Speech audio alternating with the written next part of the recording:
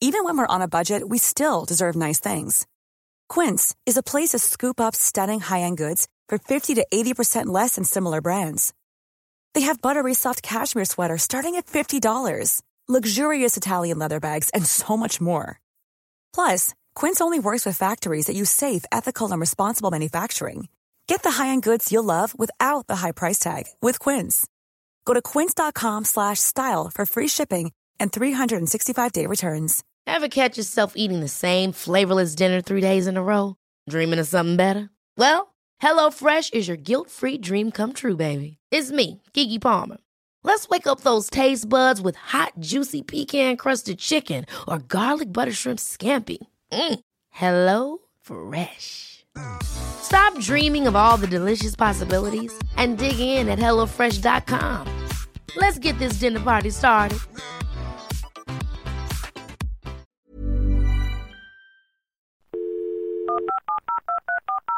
This podcast is a Royfield Brown production.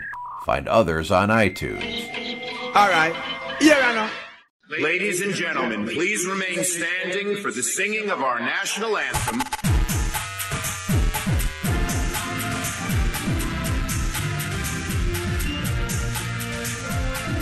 Brexit means Brexit. My administration has accomplished more than almost any administration in the history of our country.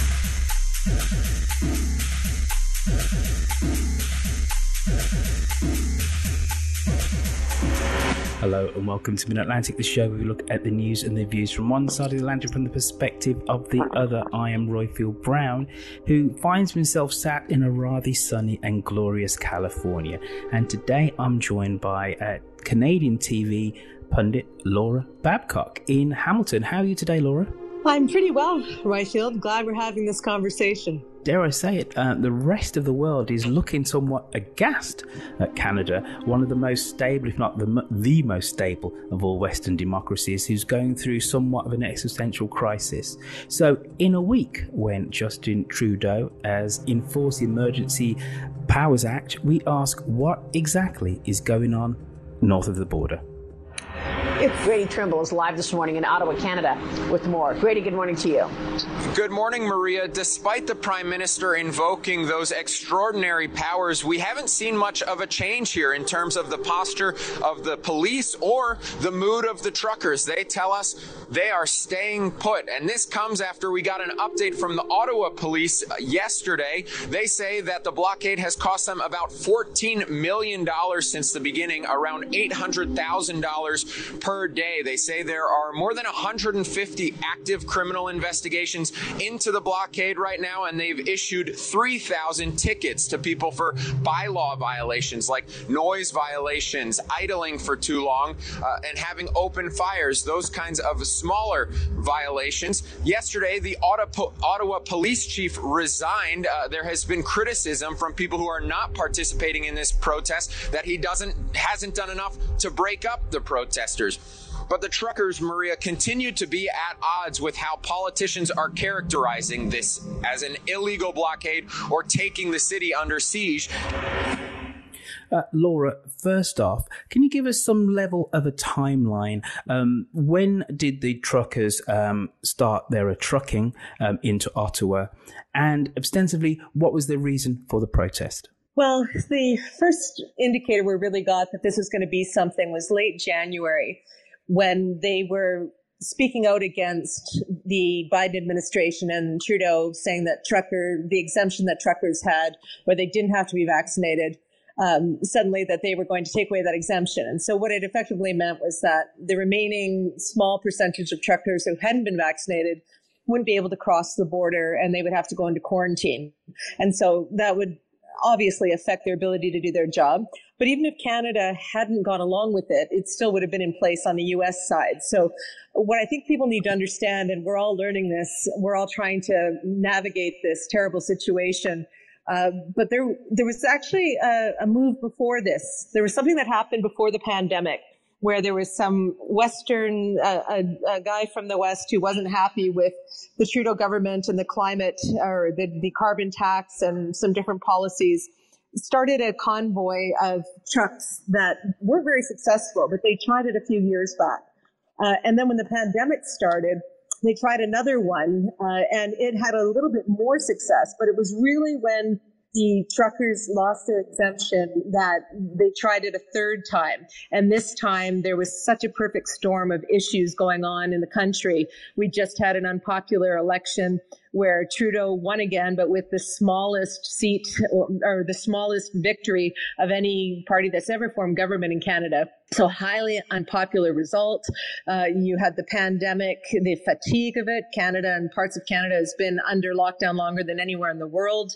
Then you had, of course, this thing with the truckers and then the alt-right in the mix of it and all the rest of it. So it really was a perfect storm that started at the end of January, but there were elements of it, smaller efforts that had started before. And this was just where they all came together, right time, right moment, and the public was ready for it.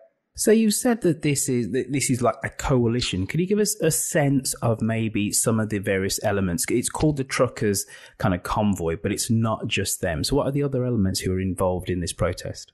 Yeah, it's actually, 90% of Canadian truckers apparently do not support this so-called Freedom Convoy, but there are definitely some truckers who are a part of it. A lot of it is just pickup trucks, and if you've been most places in Canada, that's a popular vehicle because of, the kind of climate we have here.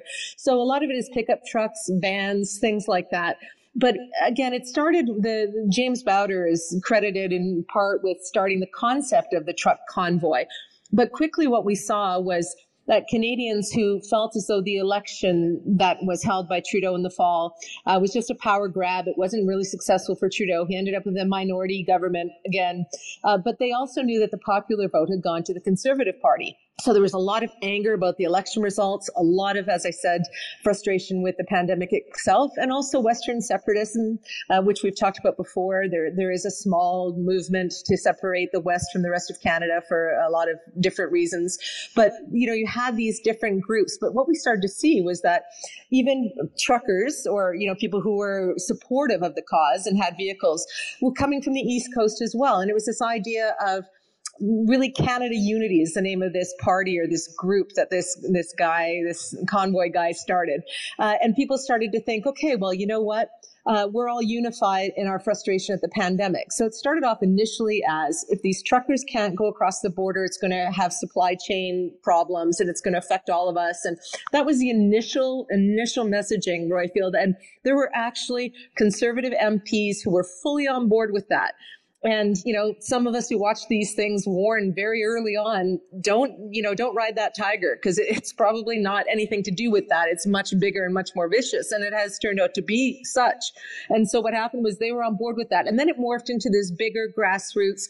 We're sick of the mandate. And then it turned into this, we're sick of the government and we're sick of Trudeau. And it moved towards almost this manifesto to overthrow the government and take Ottawa. And so we find ourselves 20 days later with our national capital completely immobilized. And they tried a few things around the borders to the U.S. and they got stopped pretty quickly when they started to affect trade. But we still have our national capital immobilized. People can't function. The city's under siege. Could you give us a sense of that kind of graphically, physically? Where are the trucks and how have they managed to paralyze the capital of Canada? Well, they are all around the downtown, so around those Parliament buildings that everyone would be familiar with. They're kind of the iconic part of Ottawa. Ottawa's a pretty sleepy little city, really, compared to a city like Toronto or Montreal. But, it's almost like a museum that you walk around. And so these trucks came in to protest, which a lot of big protests happen down in that area. And people in Ottawa are used to it. It's where people want to go to the foot of government and make their protests. But the thing that happened, I think, Royfield, that has to be said up front here, is that the way the police responded to the truckers was in large part in solidarity with this anti-mandate, anti-vaccine, sick of the Trudeau government kind of.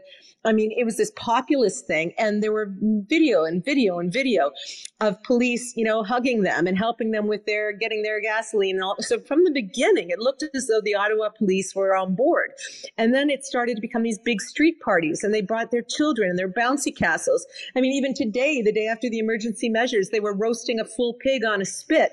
They brought in hot tubs and saunas, and they turned it into a giant party for the disenfranchised, for the people who felt, that the wrong government was in power, who were sick of the vaccine and the mandates. And it turned into this, what looked, I think, to a lot of Canadians in the first couple of weekends, a big freedom festival. And people from all across the country made their way there. But then, we started to find out the more nefarious elements behind it, all the U.S. money that was involved in it. And the government started to take some crackdown measures and realized, this is far beyond what the Ottawa police chief thought. So he has since resigned. And it's far beyond what a lot of, I think, even conservatives thought it was about. And they've kind of moved away from it. And now they're urging for the truckers to leave. But the truckers are digging in. They've basically created a little pseudo community. They've named it, and they think they own downtown Ottawa. There were convoys, or at least blockages, not just in Ottawa. Can you give us some sense of the scale of those throughout Canada? Which bits of, commercial arteries have actually been blocked by the truckers, other than the centre of Ottawa? Well, they made a move towards the borders, and that was, they blocked at the Manitoba border in a town called Emerson. And they blocked at the Alberta border to the U.S., and they blocked actually the Ambassador Bridge, which is the biggest border crossing and, the biggest trading partnership in the world, right? So the one in Alberta was not moving in spite of the fact that Jason Kenney, who's a very conservative premier, was getting rid of any kind of mandates as fast as possible, right? But they still were at the Alberta border, and they were blocking that. And that wasn't good for livestock and a whole bunch of other trade. But what really changed things was when they blocked the Ambassador Bridge. So the major automotive industry between the U.S. and Canada is right at that bridge. $50 million a day of trade goes across that bridge. And it was actually the Association of the Auto Manufacturers that got the injunction to say, no, they're not doing this at the Ambassador Bridge, not on our watch. So they actually got the injunction. There was a standoff last Saturday where the police finally, had a line and pushed back this group bit by bit, and they got off the bridge. And that's when I think public sentiment turned a lot too, because people said, wait, you're causing 100,000 Canadians a day to not be working in these factories because you're blocking the Ambassador Bridge. And that was a bridge too far, if you'll pardon the pun. It was too much. And then what we saw was, it was actually the day that the Emergency Measures Act was declared, the RCMP found a cache of weapons, body armor, tons of high capacity magazines, thousands of rounds of ammo, and a plot to murder the police at the Alberta border crossing. So that, I think, set alarm across the country that there were some real, as they called them, violent cells that are now involved in this whole thing, and they have other plans. And so there was a vehicle that went missing that had a bunch of guns in it 2 days ago, and people feared that it was making its way to Ottawa. And it's not just, I should say, Royfield, geographically, it's not just the center of Ottawa. There's another camp outside of the city that is much more militant, that has the trucks surrounded like a fortress, where reporters have tried to get into and found it to be a much different vibe. So there's a definite sense now that there is dark money internationally coming into this, that there are far-right groups exploiting this. There's even talk now about a U.S. convoy heading down to Washington from across the U.S. in March 2nd, picking up on a lot of these tactics from Ottawa. So this is much, much bigger. It's on Fox News all the time now. It's become kind of a nightmare. It's like January 6th in slow-moving siege kind of mentality. There hasn't been any deaths so far, but, the police officers were targets for a murder plot, and the RCMP happened to unearth it before it happened. Planning for your next trip? Elevate your travel style with Quince. Quince has all the jet-setting essentials you'll want for your next getaway, like European linen, premium luggage options, buttery soft Italian leather bags, and so much more. And it's all priced at 50 to 80% less than similar brands. Plus, Quince only works with factories that use safe and ethical manufacturing practices. Pack your bags with high-quality essentials you'll be wearing for vacations to come with Quince. Go to quince.com/trip for free shipping and 365-day returns. Hold up. What was that? Boring. No flavor. That was as bad as those leftovers you ate all week. Keke Palmer here, and it's time to say hello to something fresh and guilt-free. Hello Fresh. Jazz up dinner with pecan-crusted chicken or garlic butter shrimp scampi. Now that's music to my mouth. Hello Fresh. Let's get this dinner party started. Discover all the delicious possibilities at HelloFresh.com. Millions of people have lost weight with personalized plans from Noom. Like Evan, who can't stand salads and still lost 50 pounds. Salads generally for most people are the easy button, right? For me, that wasn't an option. I never really was a salad guy. That's just not who I am. But Noom worked for me. Get your personalized plan today at Noom.com. Real Noom user compensated to provide their story. In 4 weeks, the typical Noom user can expect to lose 1 to 2 pounds per week. Individual results may vary. So there are many elements to this, and you've talked about kind of COVID fatigue, mandate frustration, anti-Trudeau sentiment. Give us a sense of what's been happening with the mainstream right of Canadian politics. Initially, you said that some Conservative politicians actually welcomed it. Tell us who those politicians are, how the Conservative Party is actually reacting to this, and now the fallout, now that the police chief has resigned and the Emergency Powers Act has kind of come into force. How is the body politic of right of centre, mainstream right of centre Canadian politics reacting to this crisis? Well, the leader of the party, Erin O'Toole, was turfed about a week and a half after the convoy rolled up in Ottawa. Some of the caucus, the Conservative, there was a leadership review coming, but some of the caucus got right on board with the truckers, were all in with the convoy, even though we saw in the first week swastikas being walked through downtown Ottawa. We saw Trump signs. We saw Confederate flags. There were people who were wearing, the stars. It was everything hate symbols you can imagine that were showing up. And yet still, because this was a populist thing and they had bouncy castles and there was lots of families and having barbecues, these Conservative politicians saw the opportunity to side with this hugely popular movement, right? Like the social media accounts and the size of this thing, now that all this perfect storm of the right have come together. Yeah, a lot of these politicians, MPs, thought, we'll saddle up. They took selfies, they went for dinner with some of the organizers, all that kind of stuff. And then once the Ambassador Bridge happened and trade got affected, that's the Conservatives' brand, right? They're supposed to be not just the party of law and order, they're supposed to be the party of fiscal responsibility. So they could not ride both sides of the fence once trade was being impacted at the Ambassador Bridge. That's when you start to see some of them just peel off and say, okay, now you've made your point, you've had your say, time to go, which of course was ineffectual.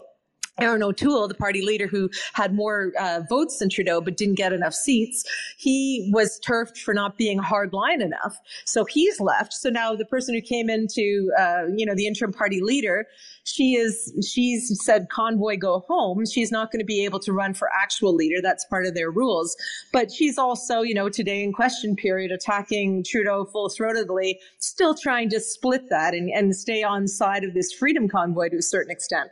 Pierre Poilievre, who is the first one out of the gate to say he's officially running for prime minister, or for the leader of the Conservative Party when they have their convention, he is 100% the poster boy of the convoy. He has, very carefully talked up all of their points that I think are palatable to some Canadians and managed to avoid the seedier elements of it. And he keeps saying that he's for peaceful protests and lawful protests. But now that this Emergencies Act has been declared, even what might appear to be a peaceful protest on its face is now technically illegal. So, he's got a lot of dancing he's going to have to do around that. So the Conservative government in Canada, if they are wanting to get the list of the people involved in this freedom convoy nonsense, if they want to get that money, $17 million poured into this thing in the first week until it was stopped.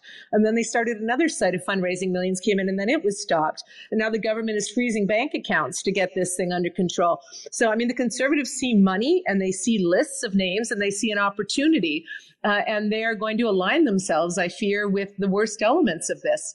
Take us to the invoking of the Emergency Powers Act. First off, what is it? And then what was the straw that broke Trudeau's back that he had to go to these extraordinary measures?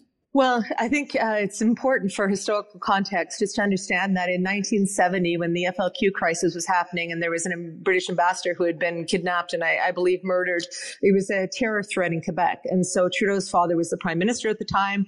He famously said, just watch me. He put in what was called the War Measures Act, basically took over the country.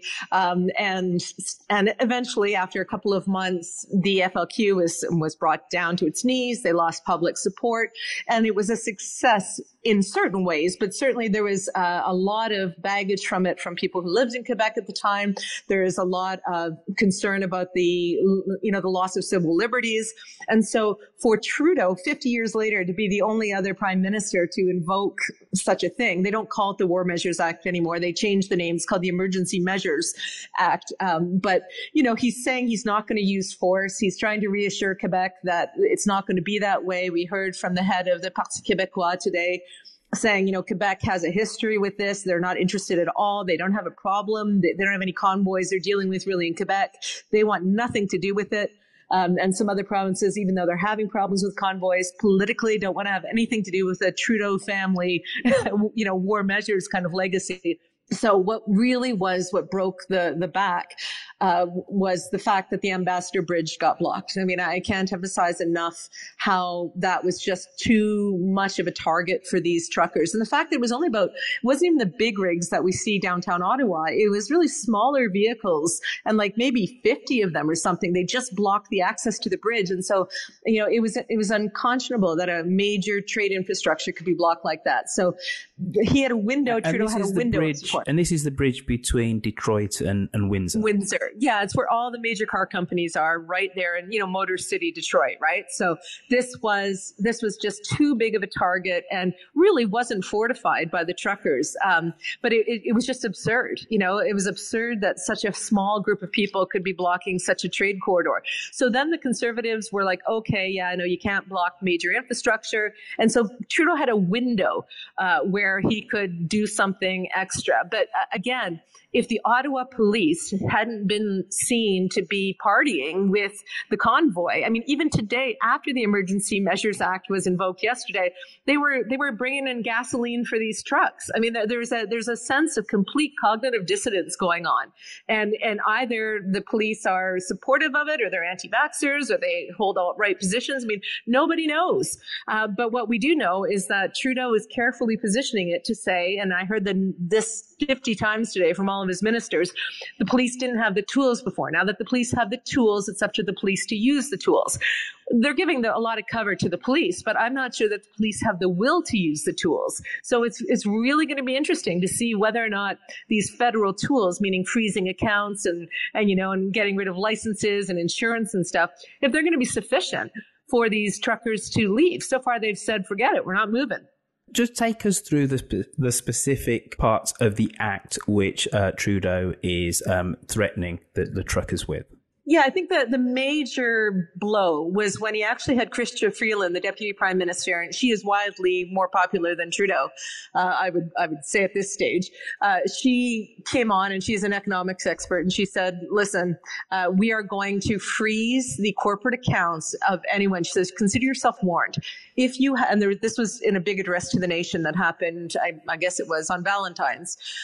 She said, if you have a truck that's a part of this thing, you will have your corporate accounts frozen. You will risk losing your licensing. You will risk losing your insurance coverage. Basically, we are going to cripple you financially if you're part of this. They'd already frozen all the fundraising vehicles for this movement. This siege really was what it is. But now they said, listen, if your truck is even there, if it's being rented or whatever, you're screwed, right? To put a pressure on people financially. But I think what we've seen so that's the main thing. Trudeau's not going to use force. They're just going to, they gave out pamphlets today saying, now you got to go. And the truckers are like, yeah, whatever. They put a toilet in the middle of the street and started stuffing these notices in the toilet for the cameras, right? So they are defiant. Some have said that they will die for the cause. They're radicalized, and they've got these giant rigs, and they seem to have some sort of tacit support from law enforcement. They're even getting escorted more trucks into the downtown. Like, it's maddening. It sounds ridiculous to say all this out loud, but it's what's happening. Give us some kind of sense of the level of support that the truckers actually have with the Canadian populace. Are there any polls which we can kind of point to? Because one of the interesting things doing my research was that over 80% of Canadians are actually kind of fully vaccinated. Are we talking about a kind of a rump 20% of Canadians who don't believe that COVID is a thing, and fundamentally these are the Canadians that support this? These are, COVID denialists, and these are kind of far right elements. Do we have any kind of sense of nationally how many people are behind this protest? Yeah.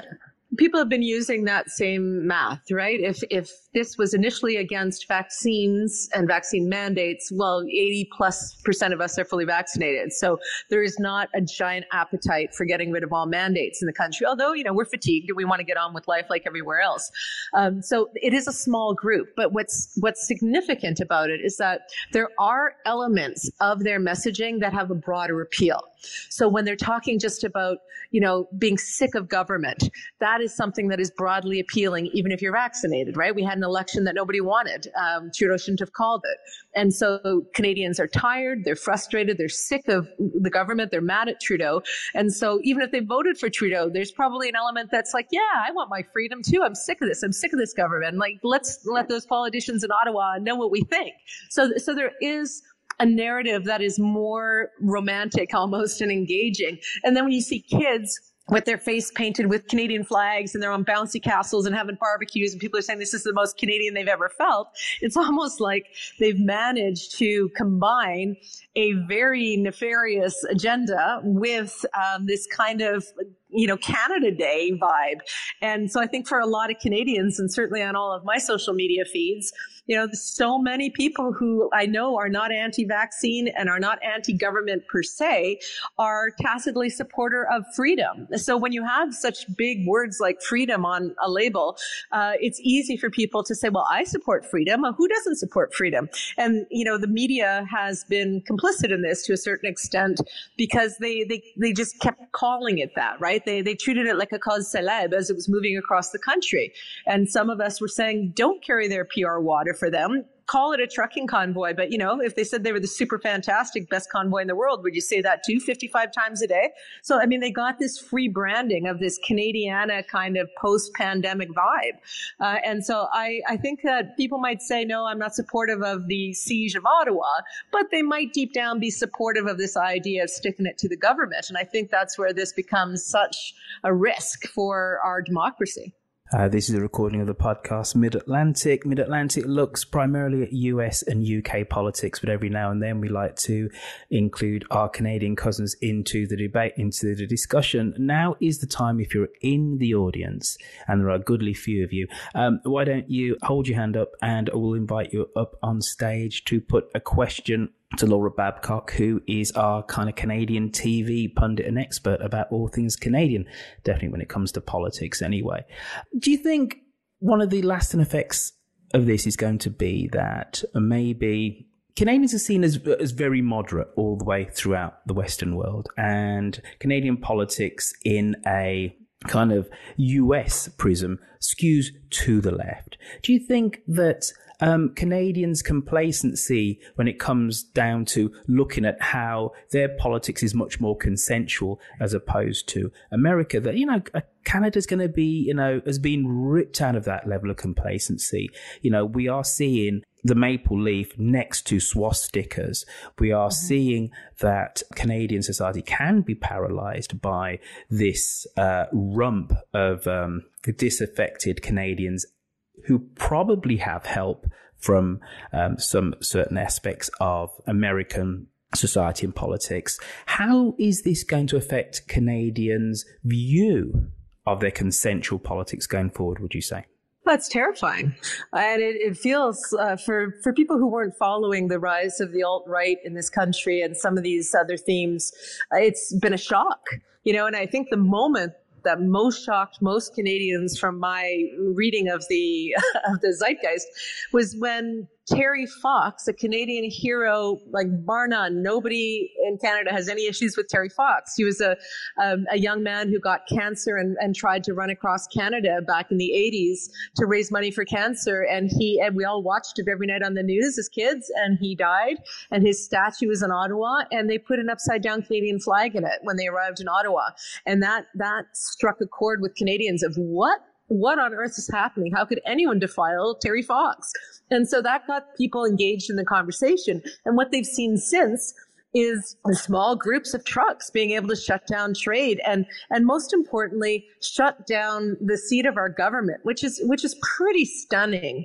Even, I can't imagine if this convoy goes to Washington, which I hope it doesn't, but I can't imagine the DC police or the US government or the FBI or anybody else allowing them to take root and to sort of set up camp and call it their own, whatever their name for the place is.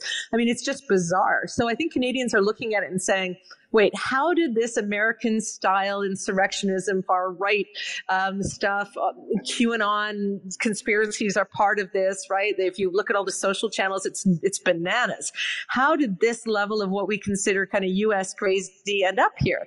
And you'll remember, Roy, for the last time I was on with you, I was on with another Canadian political expert, much bigger than I am. And we had a bit of a disagreement because coming from Hamilton, where we're the hate capital of the country, I had been in the face of some of these protests or some of these yellow vesters and white supremacists at my own city hall in the last couple of years. So I was sort of very aware that there were some elements that were burgeoning up.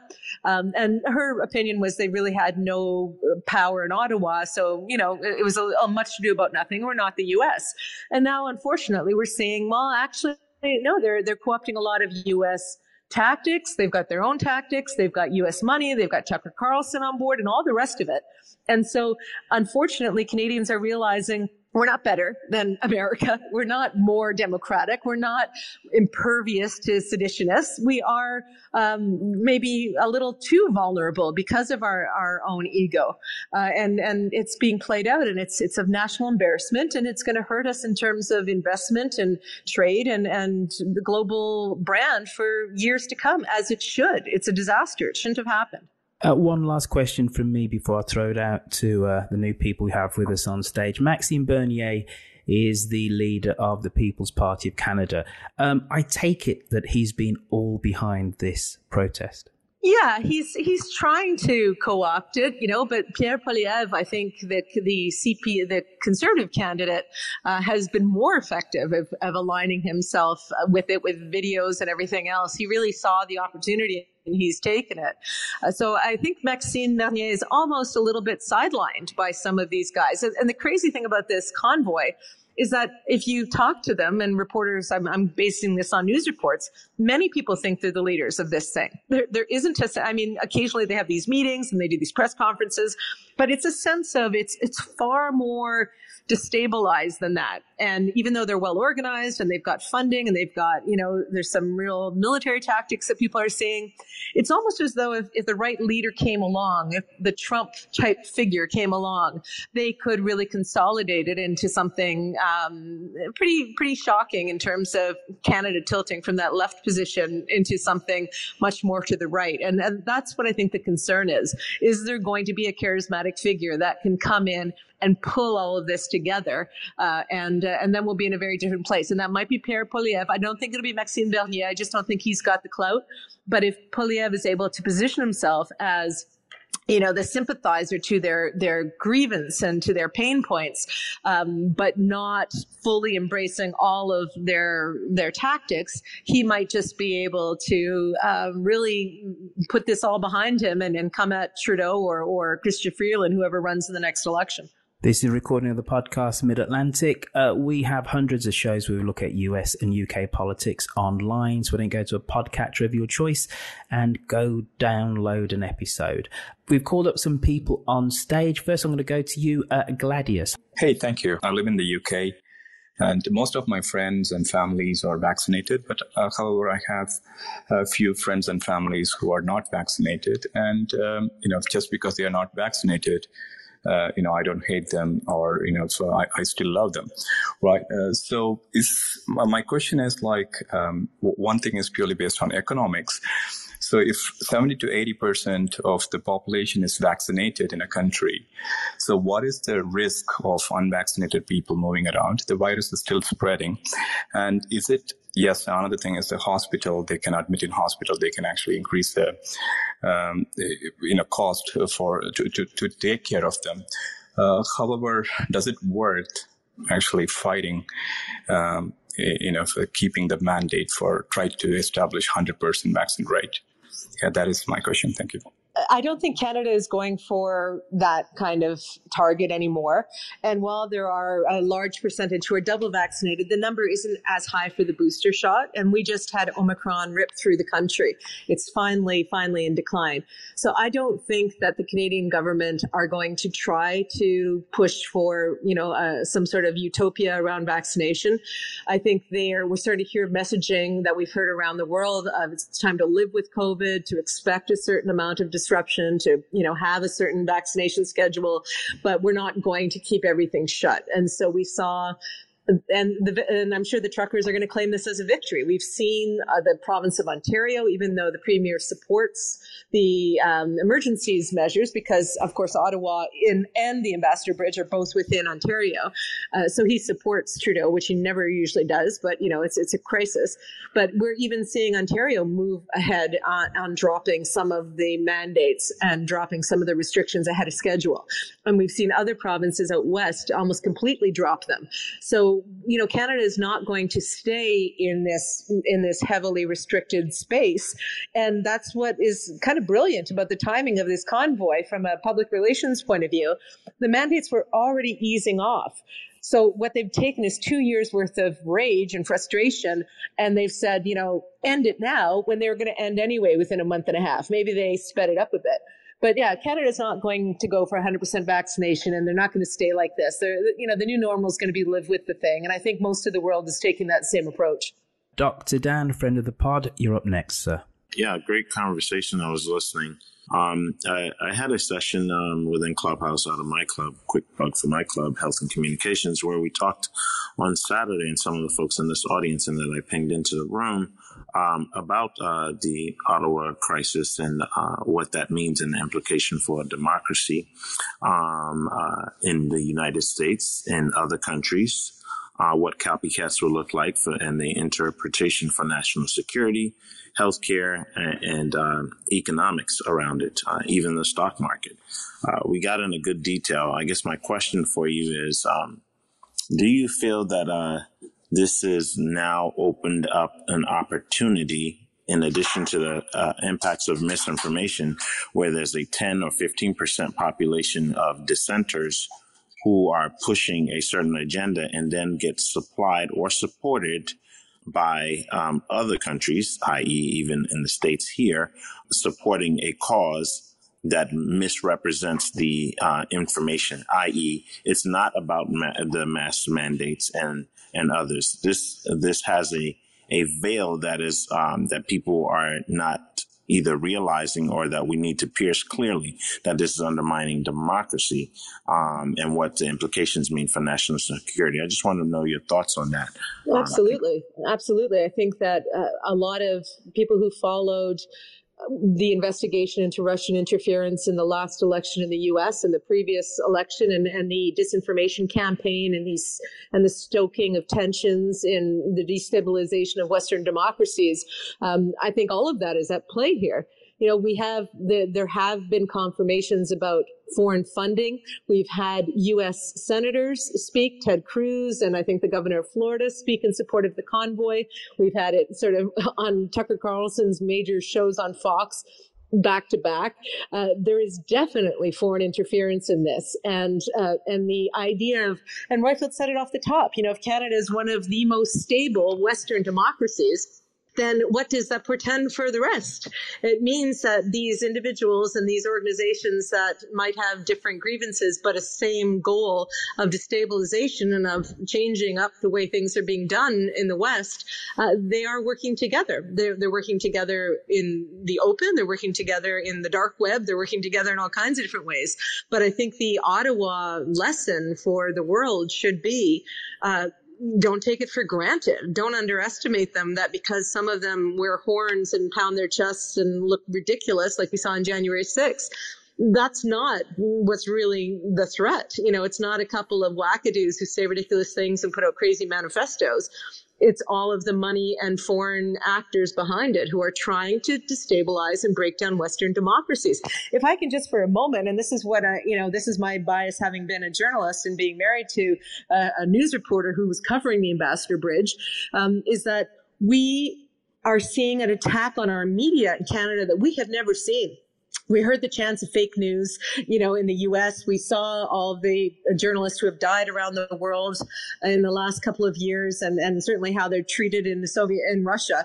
But we've never seen in Canada where reporters were being threatened, where they are being, encouraged in some places to get security, to hide their news vans. It has never happened here before. So when I look at the erosion and the threat to Western democracies, I look at how are you treating your free press? Because if your free press is being maligned and marginalized and threatened with violence, that to me tells me that there's something bigger and scarier at risk here. And the fact that Canadians watch the media get harassed at covering these events and they don't stand up to defend them, I think is chilling. So there are I'm not going to blame it all on Trump, but what he did was normalize and unleash a whole bunch of stuff very cleverly for his ends. And what it has done is it has empowered a lot of changes to our society that I think if we stepped at 30,000 feet and looked at, we'd be like, what the hell is this? This doesn't even look like a Western democracy with some of what's going on. Just on that point, talking about it doesn't look like a Western democracy, Laura, the chief of police in Ottawa resigned yesterday, and you've talked about the complicit nature that law enforcement has actually taken towards these protests. What made him resign specifically yesterday? Was it actually these charges that you could have been doing a whole lot more? Give us a real sense of that crisis and why he decided to go. He begged for help. He begged for help at a police board meeting a couple of weeks ago. He said, I need help. I don't have enough resources. I don't have enough. And people are like, yeah, but you're getting, millions of dollars in a police budget, do more. But I think as we look at it now, there wasn't the will on his force. Whatever his leadership capacities were or were not, he lost control. And he asked for help.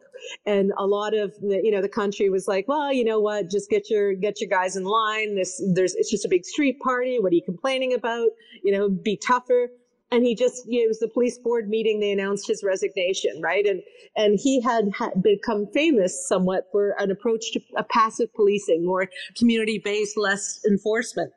But that was clearly not the tactic that was needed once the Ottawa truckers got entrenched. It just seemed he didn't have control of his police force. So, I mean, that's another point, right? Does it look like a Western democracy when the police chief doesn't seem to have control over his own police force and the police force is instead siding with lawlessness? I mean, stuff was going on in the streets of Ottawa for all of the world to see, with cops standing by doing nothing, if not, taking selfies with them. We even have police outside of Ottawa as truckers were moving in on the weekends to join the big party, talking to them and being videotaped doing traffic stops and saying, oh, well, yeah, you're going to have a good time when you get to Ottawa, park down here. And I mean, it's insane. And so I think what finally was the break for this police chief was when Ottawa residents decided a few days ago they'd had enough. Not one more truck was going to make it downtown on their watch. And they started doing human barricades on the major arteries into the downtown.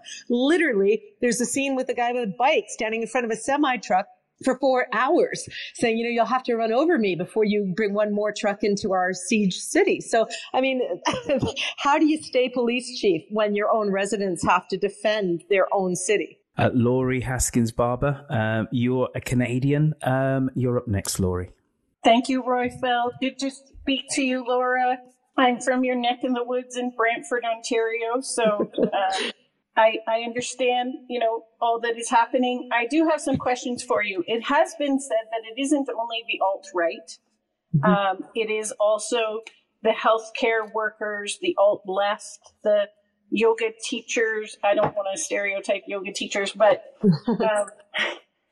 as well, meeting in the middle with these terrorists, because I'm not going to call them truckers, because that's my other question for you, is that none of the organizers of this supposed convoy are truckers, have anything to do with the trucking industry. They hired a truck driver to drive them across the country, and they encouraged others. And yet the media speaks nothing about that. Well, there's a couple of points, excellent points. So as Roy Field identified off the top, it's complex, and it's fluid. But one of the elements of this madness is the QAnon conspiracy. And to your point about our yoga teachers, and I understand what you're saying, there have been, I think, evidence we saw, maybe even in the Facebook hearings that happened at Capitol Hill a while back, but there's certainly been reporting on the fact that there is a bridge between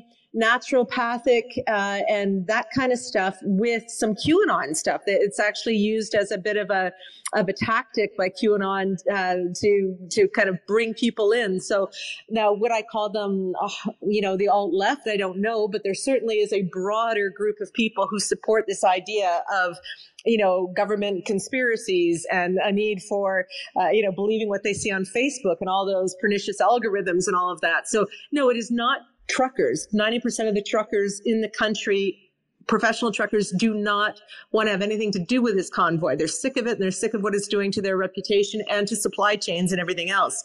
But is there a support in all areas, of the political spectrum? Probably, because of some of those broader themes that are kind of enticing. I mean, if you've been locked down for 2 years and you've lost your business. I got in a discussion with a food truck owner who I hired in the pandemic and is a friend of the family, but he had enough. His business had gone through so much. He was in full support of the truckers, right? And so I think that there are a lot of people who are not just alt-right at all, who are sick of the mandates, sick of the lockdowns, sick of the economic devastation, sick of the mental health crisis that we're going through as a world. And they are looking for someone who will speak up for them. And that's a very, very powerful aphrodisiac almost, right? I mean, if you think that the government has failed you in every possible way, regardless of your political stripe, you're going to look for something that provides a bit of a finger to the government. And that's why I say, I think the big risk here is someone being charismatic enough to get all of these disparate groups and people from across the spectrum into sort of a Unite Canada party, which is the name of one of these guys who are behind the convoy, or whatever they're going to call it. But I think that, we're foolish if we think that it's only going to appeal to racists or only going to appeal to people who hate Trudeau. I think there's a bigger appeal than that. Thank you for that, Laurie. Landis B., you're up next. Hi, Laura. I think you're right that there's a broader appeal. I'm having a little bit of trouble understanding exactly why you think that is such an obvious and inherent evil. Just quoting from a fellow member of the Liberal Party of Canada, which is Trudeau, the Prime Minister's party, he said, if we forget about the demonstrations and we forget about the convoy for just a second and look at that policy for what it is, this is a policy that now goes against the World Health Organization's recommendation and for which no epidemiological studies and projections have been provided. So it seems to me like you're admitting that there may be some people with legitimate grievances here, even if you disagree with their kind of civil disobedience, gone too far tactics. But my more specific question is, it seems like you have a general fear of right-wing populism seizing power and subverting democratic norms, and I share that fear. But isn't there not also maybe a more clear and present danger in Trudeau's invocation of emergency powers? And it seems like his willingness to stomp his heel down, because as someone who generally supports democratic norms and who generally supports the idea of kind of free discourse and people's ability to support things as they will, seizing bank accounts and freezing bank accounts of individuals who donate to a movement, to me seems like a bit of an anti-democratic encroachment. And I personally would have been appalled if, for example, because you appealed to American politics earlier, if Trump had been president during the George Floyd disruptions and protests and had declared a national state of emergency predicated upon the destruction of where there was violence in those protests, where people were calling them riots, and seized the bank accounts of anyone who donated to Black Lives Matter. So, when you're saying this is such a threat, when you're saying the media needs to not leave any room for sympathy for these individuals, I didn't say that. I didn't say that. Well, I didn't say that last bit.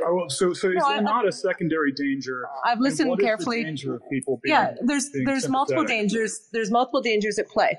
So I agree with you. If the war, the Emergency Measures Act, it's rebranding.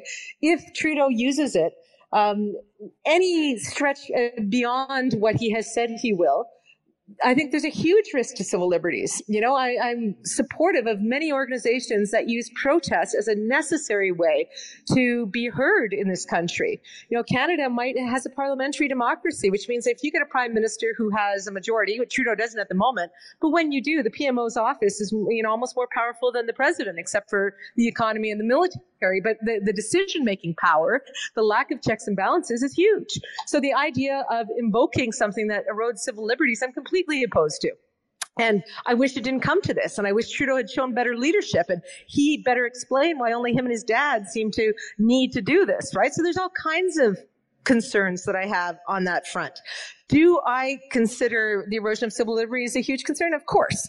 And I'm not a liberal, by the way, if that's a thought out there. I'm not partisan. I consider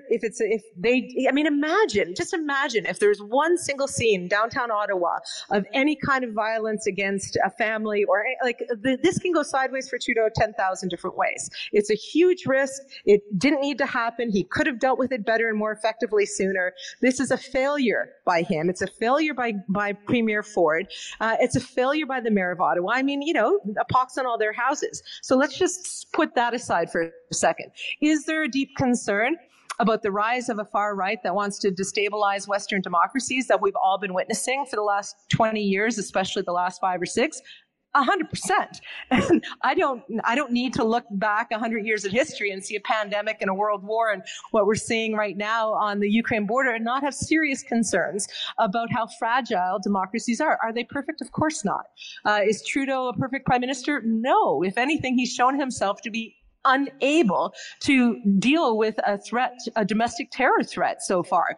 So yeah, Trudeau looks bad, but I'm very much in fear of fascism. I'm very much in fear of are taking for granted our democracy and of civil liberties being impugned, right? So, I don't think we're that far apart in our concerns here, but I'm not going to engage in whataboutism too much because the fact is this is complicated. Trudeau has failed. The Conservative Premier of Ontario has failed. The Mayor of Ottawa has failed. Some of the members of the Conservative Party have gone too far in this. It is a hot mess. And what we need to do is to protect the free press, to protect civil liberties, to make sure that there's not lawlessness on our streets. And this is where we are now. So we have to deal with the lawlessness, and we have to make damn sure that any measures that the Prime Minister uses are, if not justified, he's penalized for, and his party, in infinity. Nobody wants anybody to take any more power in this situation. We want the lawlessness in our nation's capital to end. Roger, you're up next, sir. Look, I'm listening to what's being laid out here, and I think what we're missing is that governments around the world have decided to go tyrannical and use medical coercion in enforcing mandates, and people are rebelling against that. And so before we go and label people terrorists, right, I think that's a pretty irresponsible word to use. I think what we should look at is, what gave rise to this in the first place. And I will say that as somebody that doesn't identify with the right, and certainly don't identify with the left, it warms my heart to hear what Laura's saying about not only the truckers that are pulling off this convoy, but the support that they're getting financially. And then when she said that the police are in support of it, that warms my heart. We see this so differently. I think that the root cause here is government run amok, believing that they can rule over people and violate medical autonomy for human beings. And I say this as somebody that's been vaccinated. When you start issuing these mandates, people are supposed to rise up. And I hope that there's people listening in this room. I hope that there's people listening around the world and watching what's going on with those truckers. And I hope that people get influence from them to understand that you have a duty when the government is going too far to rise up against that. And the truckers are not the bad guys here. The government of Canada is the bad guys. The governments around the world are the bad guys. They are the bad guys. And when people are standing up, and they are standing up for their individual freedom, for their medical autonomy, they should be praised. They should not be called terrorists. And I reject the notion that people would call somebody a terrorist because they would stand up for their individual liberty. That's ridiculous. So I think you're referring to the caller from Brantford who used that description. And you know what? The people who were at the border in Alberta that had body armor and magazines and a murder plot for police, they qualify as domestic terror, right? But are they the mass majority of people in the country who are supporting these truckers? Of course not. And we've already defined the fact this isn't really a truckers thing, right? They took trucks as a tactic, but it's not just about truckers as a subgroup. It is much more broad than that. And as they were rolling the so-called Freedom Convoy across the country, people were on bridges and overpasses cheering them on. So is there an incredible need for people to be heard after 2 years of having their lives made so small and lose their businesses? And some of the mandates have been unfair and unjustly put in. And there have been some industries that have taken it way harder than others. Some have gotten away with a lot and others have been crushed. I mean, there's a whole reason for righteous anger and pushing against government overreach. And I am somebody who has spent my entire life taking truth to power. And trust me, the politicians who know me can't stand me because I never get off their backs. That's not the same, though, as holding a city, a downtown where people can't get ambulances to their apartments, where they're blaring these air horns 24/7. People are having mental breakdowns. Businesses have shut. The big mall in Ottawa had to shut. They're causing economic damage. There's lawlessness. So yeah, should people around the world say we should be able to stand up and express ourselves around freedom?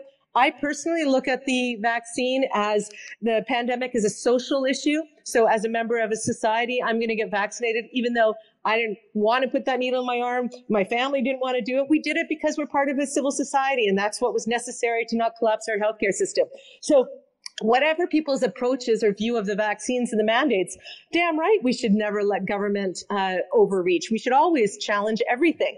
Where does the rule of law come in? Where is the protest too far? You're not going to hear me support a protest on the far left that smashes stuff. I'm not supportive of violence in protest. I'm not supportive of breaking the law. So we can have a conversation about the fact that some governments around the world have gone too far on certain things, that next time a pandemic rolls around, we got to approach this differently and more equitably. Have at it. That's why I'm saying so many Canadians were supportive of this when it was a freedom convoy about the vaccine mandates, when it morphed into a seizure of our capital and the stoppage of our major trade thing and caused 100,000 people to lose their gig. That's a different story. So I think this is about how do we express our frustration in a time of incredible angst and economic strife and inflation and conflict globally. Some of us are, for doing it loudly, but peacefully and legally, and others have taken other tactics. And some of them, when you got a plan to kill the police and you're fully armed and you're blocking a border, that's domestic terrorism. So I don't want us to get all caught up in semantics and labels. It's about how do we all learn from what's happening in Ottawa? How do you handle a crisis of a frustrated population that has some nefarious actors manipulating it and going to illegal means to do it? I mean, it is a complicated mess. TRP, you've been waiting patiently on stage. I need you to be incredibly brief because we're going to wrap up the recording. 1 second, sir, because we're going to wrap up the recording of the podcast on the hour obviously, there's a lot of people in this room. Some people are very passionate about the symbolism of what this means, whether this is civil disobedience, whether this is legitimate protest, or whether this is holding people to siege. So I'm going to keep this room open, but just for the sake of the podcast, I'm going to try and get in. TRP, you've been waiting diligently. Make your point. Okay, how are you doing today, Laura? I'm great, thank you. Hey, thank you for joining today. It has been very interesting watching this on TV. I was actually waiting till I saw a Confederate flag on TV, and it didn't take very long at all. Being Black and in the States, the intersectionality of like white supremacist organizations or thought or supporters and movements like this is always so common to me. Specifically in Canada, is this just exported U.S. white supremacy taking advantage of this to help further this issue or further other issues? Or what specific things are in Canada relative to its specific political history are fueling this? Because I know Ottawa specifically is one of the whitest major cities in Canada. Right. And all the other cities, it's specifically where it's located. You know, most people who immigrate into Canada, Toronto, they're in Montreal, they're in BC, they're not necessarily in where Ottawa's at. What specifically from Canadian history is fueling this, especially with its ties to white supremacy? Yeah, it's a really great question. You know, if you look at, for instance, the Proud Boys, which was, very involved in U.S. white supremacy, I think the founder was originally from Canada, right? So I don't know that there's necessarily a hard border between these groups working together. In fact, as Roifield and I have discussed many times, once you get past the middle of our vast country, it almost feels like the orientation should be more north-south than east-west. So Alberta is very, very much in some cultural ways like Texas, for instance. You know, it's the Texas of the North. And so there's a lot of white supremacy, racism. Canada has a huge problem with it. How we treat Indigenous people is beyond shameful. I mean, we're still unearthing graves of children from residential schools. You know, we are a country steeped in racism and colonialism. And, you don't have to go very far to find people who support these anti-immigration positions. We even had a national candidate, Maxime Bernier, run on a platform of saying, we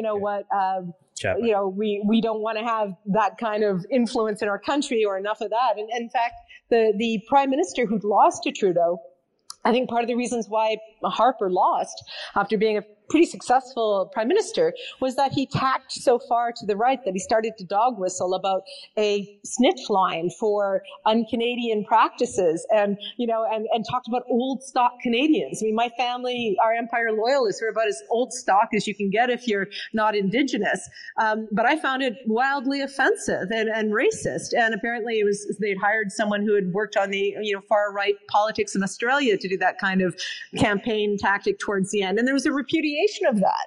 People were like, forget that. That's too dark. And then Trudeau came out with his Sunny Ways bit and he won a majority. So, I mean, I don't want to say for one second that this is being fueled by American racists. We got plenty of racists right here in Canada for a whole host of reasons, right? And a pandemic. In fact, I'll just make this point. I was able to moderate the anti-hate summit that my city ran back in May. And we had international experts around racism, hate, and white supremacy and the rest of it. And one of the things that one of them said that really stuck with me, and it could have been even the Southern Poverty Law Center in the US, they said, where fear exists, hate organizes. So when you think about the fear from the pandemic, from these government mandates, from the inequality around businesses and restrictions and inflation and all of it, you're going to see hate grow because it is a response to fear.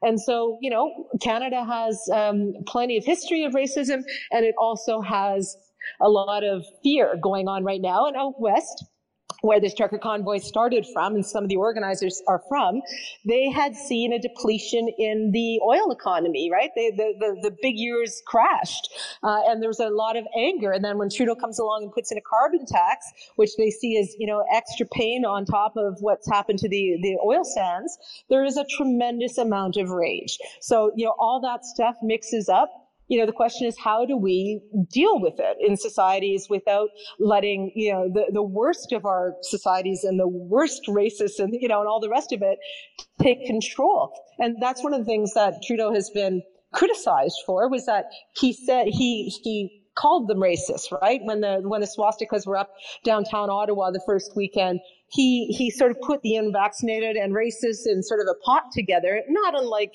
Hillary Clinton talking about, what was it? She said not the dissidents, I forget her name. The deplorables, basket of deplorables. Yeah, it was almost a deplorables kind of a comment, and that did not help at all. So I don't know if I've answered your question, but the roots of racism in Canada go all the way back. There you go.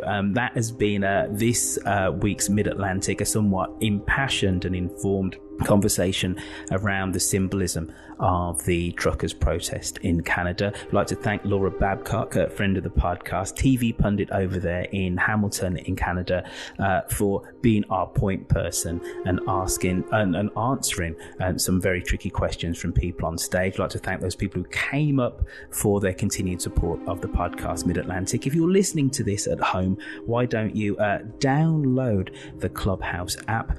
And then when you do that, it means that you can then be warned and you can actually be alerted when we go live with these live rooms, and you can be part of the podcast live. So download that Clubhouse app. When you get onto the Clubhouse app, then find the Mid-Atlantic Club and Clubhouse, and then you can be part of the live recording of the podcast. I say this every time. Don't forget, folks, left of centre politics is right-thinking politics, but we don't demonise our right-leaning brothers and sisters. What we try and do is win them over with the strength of our argument. Take care. Look after yourselves. Bye-bye.